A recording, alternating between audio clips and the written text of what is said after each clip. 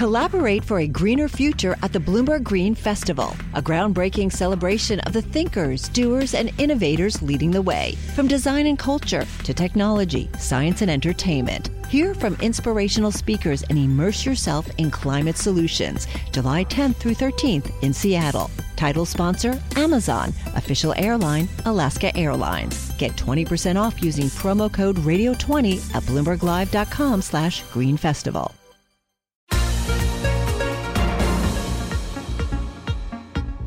Welcome to the Bloomberg P&L podcast. I'm Pim Fox, along with my co-host, Lisa Abramowitz. Each day, we bring you the most important, noteworthy, and useful interviews for you and your money, whether you're at the grocery store or the trading floor. Find the Bloomberg P&L podcast on iTunes, SoundCloud, and at Bloomberg.com. We have Lawrence Golub. He is the chief executive of Golub Capital. Assets under management, about $20 billion. They're based in Chicago, but he joins us here in our New York studio. Lawrence, thanks very much for being here. Much appreciated. Tell people about your focus. And the reason I want to do this quickly is because I want to get to this idea of revenue in the mid-market. You've done some surveys. Revenue in the U.S. middle market grew 8.5% during the first 2 months of Q1. We're a non-bank lending business. We lend to medium-sized companies in the United States, typically with revenue between about $50 million and $500 million. So these are businesses that are smaller than typical public companies. As a lender, we have loans outstanding to about 200 companies, and we're monitoring, receiving their financial information on a monthly basis. The Golub Capital Middle Market Report focuses on an early look at actual revenue and profit from the first 2 months of each calendar quarter. So the growth in revenue of about 8.5% that you referred to is what we've seen in the portfolio for January and February. You know, just to sort of give more, to flesh that out, Golub oversees about $20 billion in assets and is one of the best-known names in the middle market area. And I have to say, I was looking through your report and I was struck not just by the increase in revenues, but by the massive dispersion of EBITDA, of earnings, depending on the sector. I mean, you have consumer companies that are seeing negative earnings, a decline in earnings, whereas you see technology companies seeing an increase of more than 11% in earnings. So can you explain, I mean, have you ever seen such dispersion before in your life? This dispersion is very wide, and it's really a story of an ability to control costs and an ability to have operating leverage as volume goes up or down. In the tech sector, and our tech sector is primarily business-to-business software, there's been tremendous investment for a long time. The business buyers and the purchasers of the software are eager to get the efficiency gains that come from it, and that sector is just really knocking the cover off the ball. Contrast that with, say, healthcare, where for the third quarter in a row, we've seen reasonably good revenue growth, but the typical companies in healthcare have not been able to control their costs. So in other words, when you see revenue growth but negative EBITDA, or negative earnings, that's the reason why, because of costs. That's the most frequent reason why. And in the case of healthcare, it's typically labor costs. We think about labor costs in terms of just manufacturing wages, but in fact, skilled wages for certain sectors are going up. And we're still seeing some of the impact of the Affordable Care Act, increased demand for healthcare services, which is driving costs up. Also, many of the healthcare service providers are really demonstrating they're not as good as some other industries at developing the operating efficiencies so far. Something I hope we'll see change over time. I want to just ask you about an issue that we've been talking about having to do with wage increases and productivity, because when we received the payroll report last week, we saw an increase, I think it was about 2.7% year over year in wages. And that ends up being tied to productivity. And what the question that I ask is companies choosing people over machines, because we hear a lot about robots and artificial intelligence in the companies that you deal with. Are they looking to replace people? Absolutely. When we talk about business-to-business software, that really is about getting more out of the people you have, delivering more services without adding people, and increasing your impact. It's one of the drivers of that sector. Let's look within the consumer products industry at restaurants, a subsector which had been weak for several quarters. This quarter, restaurants have actually come back some and have some margin expansion because they've had to deal with labor efficiency. It's not necessarily firing people. It's better scheduling, or all aspects of getting more productivity out. But with increasing minimum wages, with the regulatory costs, healthcare costs, high labor content businesses have to react. That's one of the reasons I think we've seen 31,000 lost jobs in the retail sector. Well, talking about retail, I just want to go back to the consumer decline in earnings, this sort of negative 8.5% decline in EBITDA among consumer companies that you canvassed. I'm wondering, does this signal to you broader weakness among the consumer that might not be reflected in current economic data? Potentially. It's certainly not good news.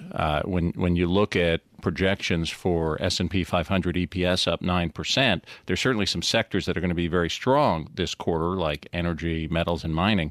But the consumer sector, this number is somewhat worrisome. Have you reduced your consumer exposure in your portfolio?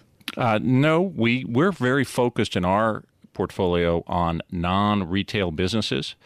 So if you looked at a portfolio that included retail, the numbers might even be more significant than this. And you also provide financing for deals that are perhaps done by private equity firms or other non-bank financial companies. Yes, the majority of our borrowers are controlled by private equity firms.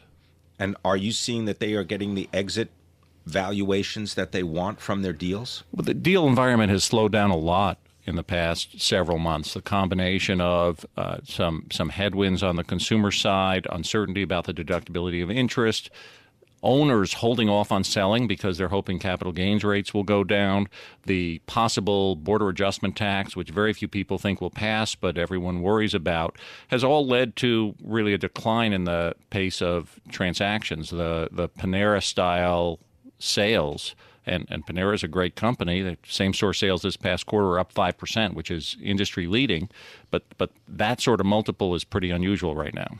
Thank you so much for joining us. Truly fascinating report. Lawrence Golub is Chief Executive Officer of Golub Capital, which oversees about $20 billion and is based in Chicago, Illinois. He was highlighting his latest Golub Capital Middle Market report, talking about the broad dispersion in earnings depending on the sector of smaller companies.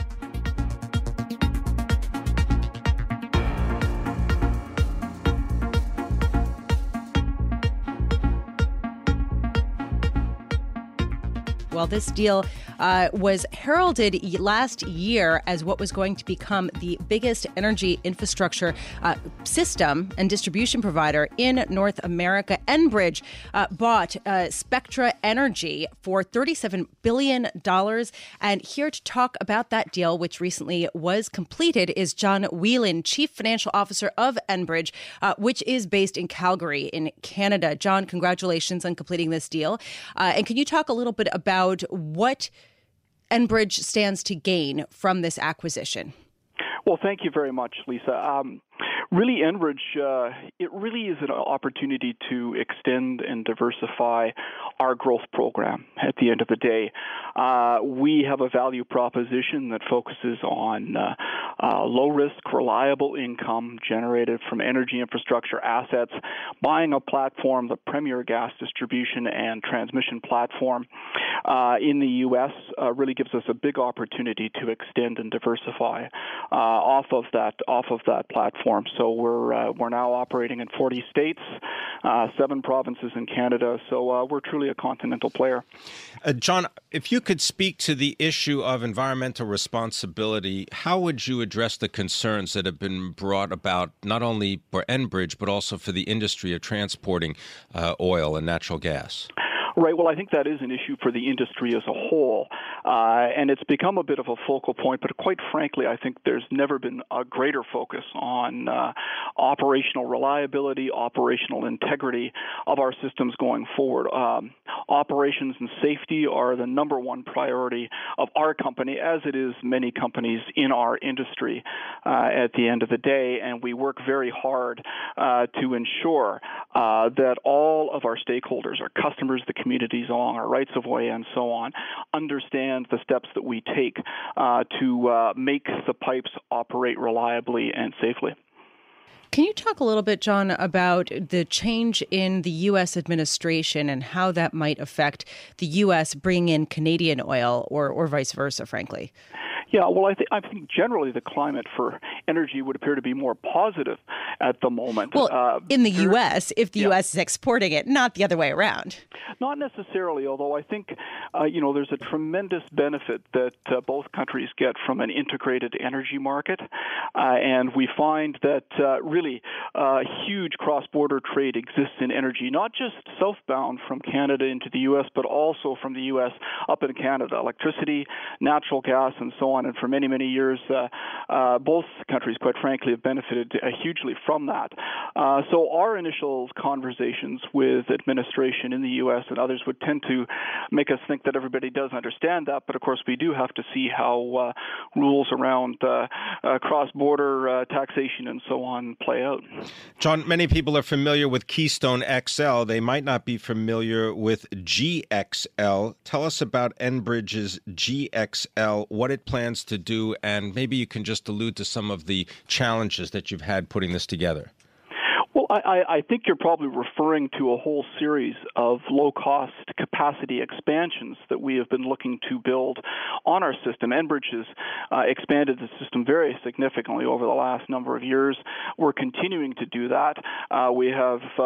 this is all around the Great Lakes area. It also includes expansion to the network in Minnesota, for example. Yeah, right. We've got a large project, our Line 3 replacement project, that is currently going through the approval process. So completely approved now in Canada, and really completely approved in the U.S. with the exception of Minnesota, where we are working with the Public Utilities Commission there. And that process is taking us a little longer than we expected. However, our environmental impact statement process is completed. Rather not completed, I shouldn't say that. It's been fully scoped and is in the process of being completed. And so we think there's some clarity now with respect to the regulatory direction and the regulatory process there, and we're moving that project along. John, Enbridge also has a big renewable business, including wind farms in Texas and off the East Coast in North Carolina. Have you projected a slower pace of growth in some of those renewable industries, given the more favorable climate for fossil fuels? It really depends on jurisdictions. I think different jurisdictions have different renewable portfolio standards in terms of what they're trying to achieve. So there are some places where I know we continue to plow forward on a number of different projects, both here in the U.S. and in Canada and also in Europe right now, where there's a significant focus on the development of renewable energy. So it really is more of a local consideration primarily for us in terms of where the activity is. Can you speak to the issue once again, just of pipeline safety? Because as you build out this network, there's been a lot of criticism about spills and potential harm to the environment from this pipeline extension. What are you doing differently now than you did, let's say, 10 or 15 years ago? Yeah. Well, we have put a tremendous amount of both time, effort, and money into improving and enhancing the integrity of our overall systems. Old pipe is being replaced by new pipe. That's what that major project going through Minnesota is really all about. And we've been working to if you will, enhance the operational integrity of the overall system. Safety has always been, but never more than now, the number one priority for our operating leaders. All right, I want to thank you very much for joining us. John Whelan is the Chief Financial Officer of Enbridge.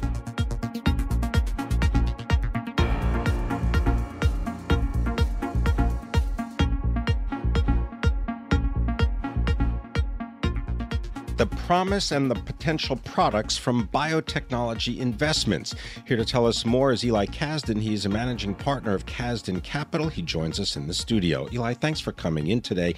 Maybe you could just give people a little quick background of Kasdan Capital, how you came to the business, and then the focus that you're taking. Sure. Thanks for having me. It's great to be here. So I launched Kasdan Capital in 2012. We're a life science technology investment firm. We invest primarily in publicly traded companies, but when we can't find what we want in the public markets, we'll invest in privates. That said, not a venture capitalist by training or disposition, and so we hope never to do it. We've done it now 21 times. And the fund is organized all around this broad identity that the cost curves for analyzing and manipulating molecular biology, DNA specifically, have come down dramatically over the last decade, particularly fast in the last 5 years. For reference, the Human Genome Project, which cost about $3 billion and took 13 years to do, can now be done in a day for $1,000. Well, so just from the 30,000 views still, I'm curious how your firm deals with some of the volatility that we've seen in biopharmaceutical company shares just based on, tweets and off-the-cuff commentary by politicians. I mean, how do you capture value at a time when kind of research could be thrown out the window by a press release or Yeah, we tweet? certainly don't try to manage volatility. You can't, right? If Hillary can tweet and crush the market 25%, there's no way to sort of manage through that except to know what you own, buy more when it's lower, and sort of hold on. The fundamental reality, though, is that these companies, those that are successful, build products that change people's lives, and that has value. And so you just need a time frame to ride out through that volatility. Eli, one of the things I note about your process is that you hold information sessions, lunches, basically, in which you invite your investors to come in and meet with the actual chief executives of some of the companies that you're invested in. One example is Sage Therapeutics, and I'm wondering if you could use that example to tell us, what does Sage do? How did you come to find them? And why you do that? Why do you bring the investors literally into the business and say, here, meet directly with the company? Yeah, no, it's I think the reason we do it, and I'll start there, is that largely our investor base are successful investors in their own right, running large private equity funds, hedge funds, not typically in the healthcare space. And what we find is they think that the life sciences is sort of pixie dust, that you sort of get lucky, you find some kind of insight in a lab, and if you're lucky, 10% of the time it turns into something that's worth it. Our belief is that actually it's all the execution between the lab and commercial product done by human beings, real people, that determine success. And so what we try to do is 25% of our effort is find good science, and then 75% confirm that the people are really good that can actually deliver. So in that example, we like to bring in these CEOs who we think are very impressive and have built impressive firms, and let our investors have at them and sort of see, wow, these are real businessmen. And I would just note that if you take Gilead, Genzyme, Genentech, Biogen IDEC, and Celgene, 75% of their revenue comes from assets they went out and acquired and brought in, which means their internal R&D didn't deliver, but their business acumen did. And so that's what we're trying to find, businessmen like that, or people. I know that you can't wager around policy. It's a very tricky and potentially unsatisfying area to go at. And yet there are some pretty significant changes that could be made, whether it's forcing U.S. pharmaceutical companies to sell biosimilars in the U.S., other efforts to reduce drug prices. How are you sort of positioned around that, and how do you factor in some of the drug pricing issues? Yeah, and listen, I think drug pricing is a really challenging issue. Historically, the mechanism of going from a branded product to a generic product, patent lives and the expiration of those patents, has been a really effective way to keep drug prices in check. In the last couple of years, due to several factors, some of them actually regulatory, that transmission mechanism has broken down. Fewer generic applications being approved, fewer manufacturers. And so there's been a lack of competition in the generics market, which has allowed generic pricing to go up and sort of broken that transmission mechanism. So one thing is you got to fix that.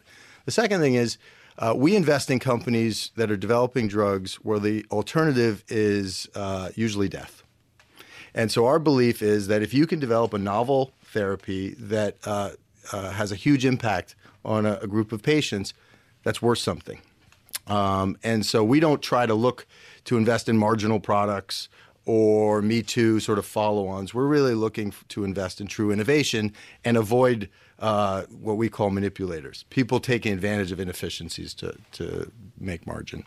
I want to just tie you back to Sage Therapeutics, yes. As an example, because Jeff Jonas, the chief executive of the company, had many other roles previous to being the chief executive of Sage. This is a company that's working on central nervous system drugs. How did you come to connect with Jeff Jonas and Sage? We're looking for great companies, as I said, great managers pursuing novel biology and then developing it in a process that yields very early results of whether a go, no-go decision. The challenge for developing drugs is that historically the outcome has been all focused on the phase 3, where it's the most expensive component, and you're sort of playing roulette until you get there. Jeff has stepped into Sage, which has some amazing science around the CNS, particular sort of receptor thesis, and then has developed very specific small molecules to target it, and then has a very novel way to get early proof of principle so that when you go into a phase 1, 2, phase 2, 3, you have a lot of confidence and you get a very definitive result.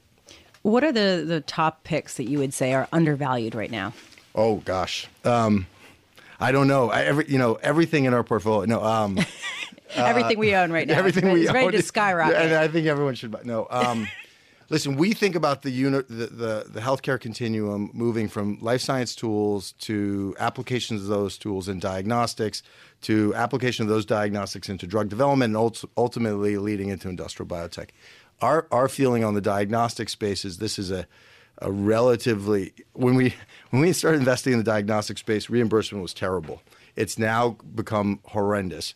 But one company is surviving, Foundation Medicine, because they have the support of Roche. And so we think that company in cancer diagnostics has a lot of potential. Name?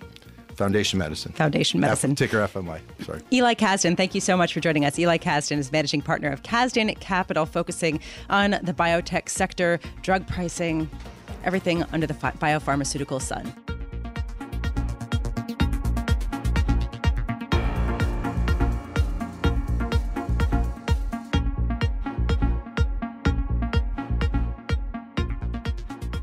Now let's turn our attention to some business news and bonds, and bring in Brian Chapata, because Brian has written a story that I think is worth everybody paying attention to. This has to do with foreign investors not necessarily loving U.S. treasuries as much as they have in the past, and that could be a potential problem. Let's find out more. Brian, thanks very much for coming in and your patience.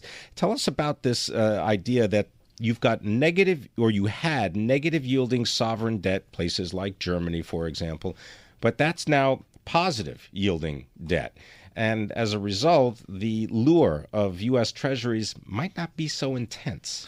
Right, exactly. There are still negative yielding bonds out there, but the stack has gone down by about $3 trillion worth. So all of a sudden, you have these investors that were looking at negative yielding bonds, which, even just a few years ago was borderline absurd. I mean, why would you pay for the privilege of owning a security? All of a sudden, because the government told you to in one way or another. You got to hold something very secure if you're a bank. Right, because of the central banks. But essentially now what's happening is more of those are turning into positive yields. And so all that money that was flooding into U.S. treasuries, because it was basically the only positive yielding option available, all of a sudden, maybe those baskets are full and they say, maybe now's the time to buy some bunds or buy some French debt, for example. Yeah, Brian, really fascinating story. You highlight how foreigners currently own 43% of the nearly $14 trillion of U.S. treasuries outstanding. So this is why this dynamic is so important. Have we already seen signs of foreigners backing away from the U.S. market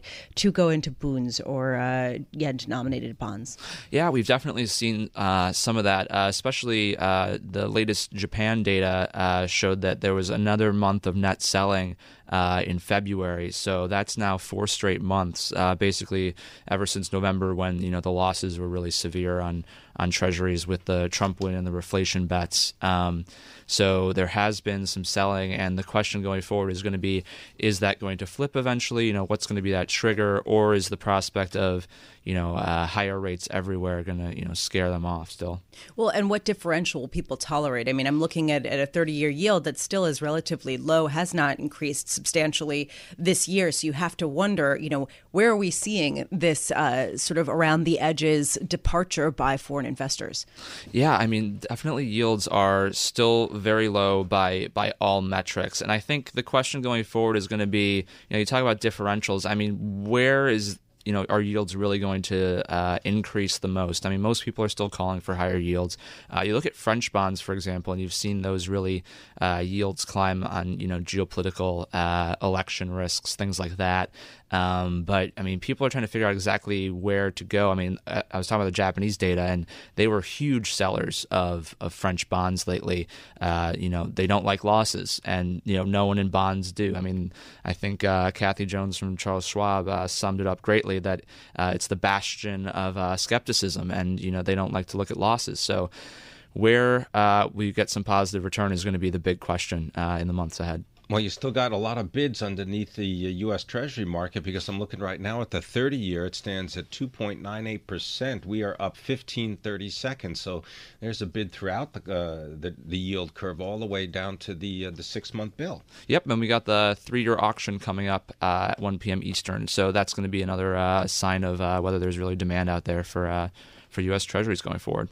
Brian Chappatta, thank you so much for joining us. Truly a fascinating story, an important topic to look at, the foreign dynamic with respect to the U.S. Treasury market, how much it has fueled gains in this market, and how much it could end up causing some of the losses if there is some kind of exodus. Brian Chappatta is U.S. Treasuries reporter for Bloomberg.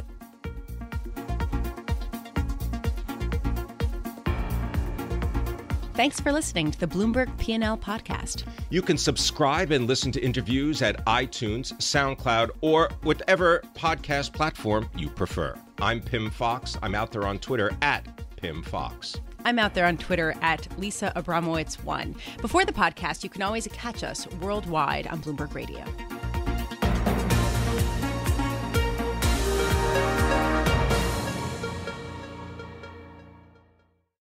Collaborate for a greener future at the Bloomberg Green Festival, a groundbreaking celebration of the thinkers, doers, and innovators leading the way. From design and culture to technology, science, and entertainment. Hear from inspirational speakers and immerse yourself in climate solutions. July 10th through 13th in Seattle. Title sponsor, Amazon. Official airline, Alaska Airlines. Get 20% off using promo code radio20 at BloombergLive.com/Green Festival.